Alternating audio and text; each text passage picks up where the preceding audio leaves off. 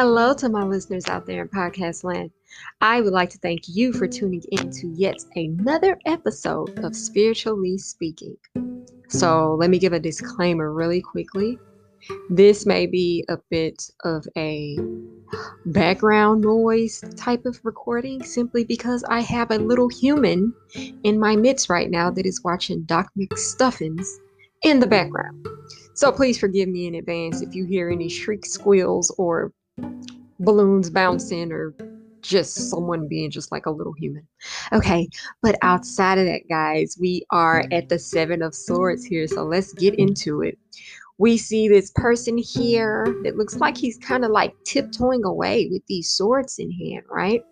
So when we see that Seven of Swords, we automatically think of deception. I love to call this the deception card. Someone is lying. There is some underhanded business going on. There is dishonesty on a grand scale. And there is like a high reason to be very wary of the situation when this card presents itself. This can talk about just literally being unfair. So this could have been an agreement between the person in the card and someone else. They're like, hey, we're going to split these swords evenly. And he's like, tiptoe away. I'm going to take them all. That's very unfair, right? This is also about like, using your words in order to gain an advantage over someone, because I must reiterate that these are swords and they deal heavily in the way we use our words and our thoughts as well. Okay. Um, Theft. He's probably like just a little thief, okay? It just looks like he's stealing and just tipping away, like in the night. No, like in the day, in the dead of the day, just stealing. Who does that? The Seven of Swords does that, okay? This is also a card that talks about manipulating someone, okay? He probably finessed his way right into all those swords in a very dishonest way. I mean, just the worst type of person, okay? Outside of that, this could be someone that is just kind of charming and cunning.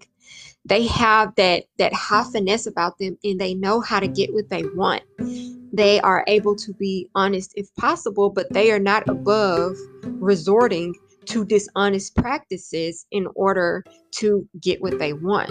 So this could also be about a wish being granted. And it's like, I'm going to take this wish and run before someone changes their mind. Okay.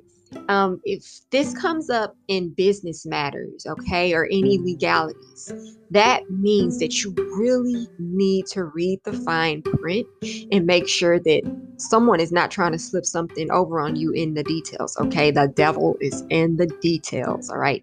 So keep that in mind, okay?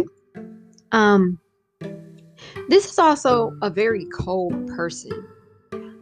They can also be someone that's a bit nosy and sneaky.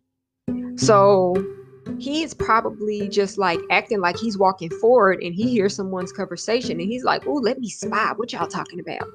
You can't see me looking back because these swords are blocking my face. So just a very just trickery energy overall with the Seven of Swords here, okay? Outside of that, this is someone that is not afraid to stab you in the back. All right. So if this is coming up in family readings or relationship reading, friendship reading, and all that, be on the lookout for any kind of backstabbing behavior or, acting one way in the face and a different way behind the back. All right. And this is an opportunist, and he saw an opportunity and he jumped on it. He probably saw those swords just laying there and he was like, this is an opportunity that I cannot resist. Take. Tip, tip, tip, tip, tip. Okay.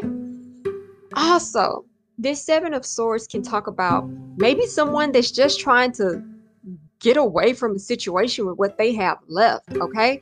He probably had way more swords than that, but he's given so much of himself. He's given so much to others.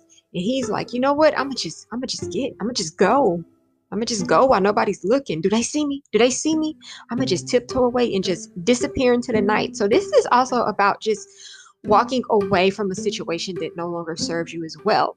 And of course, as with all of the cards in the tarot, you must be willing to read the energy around it because that changes everything. All right. So I hope you have a better understanding of our dear Seven of Swords here, our little treachery monster. And I hope you know what it means when it comes up in a reading. Thank you so much for tuning in.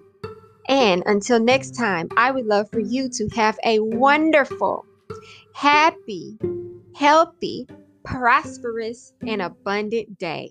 You take care.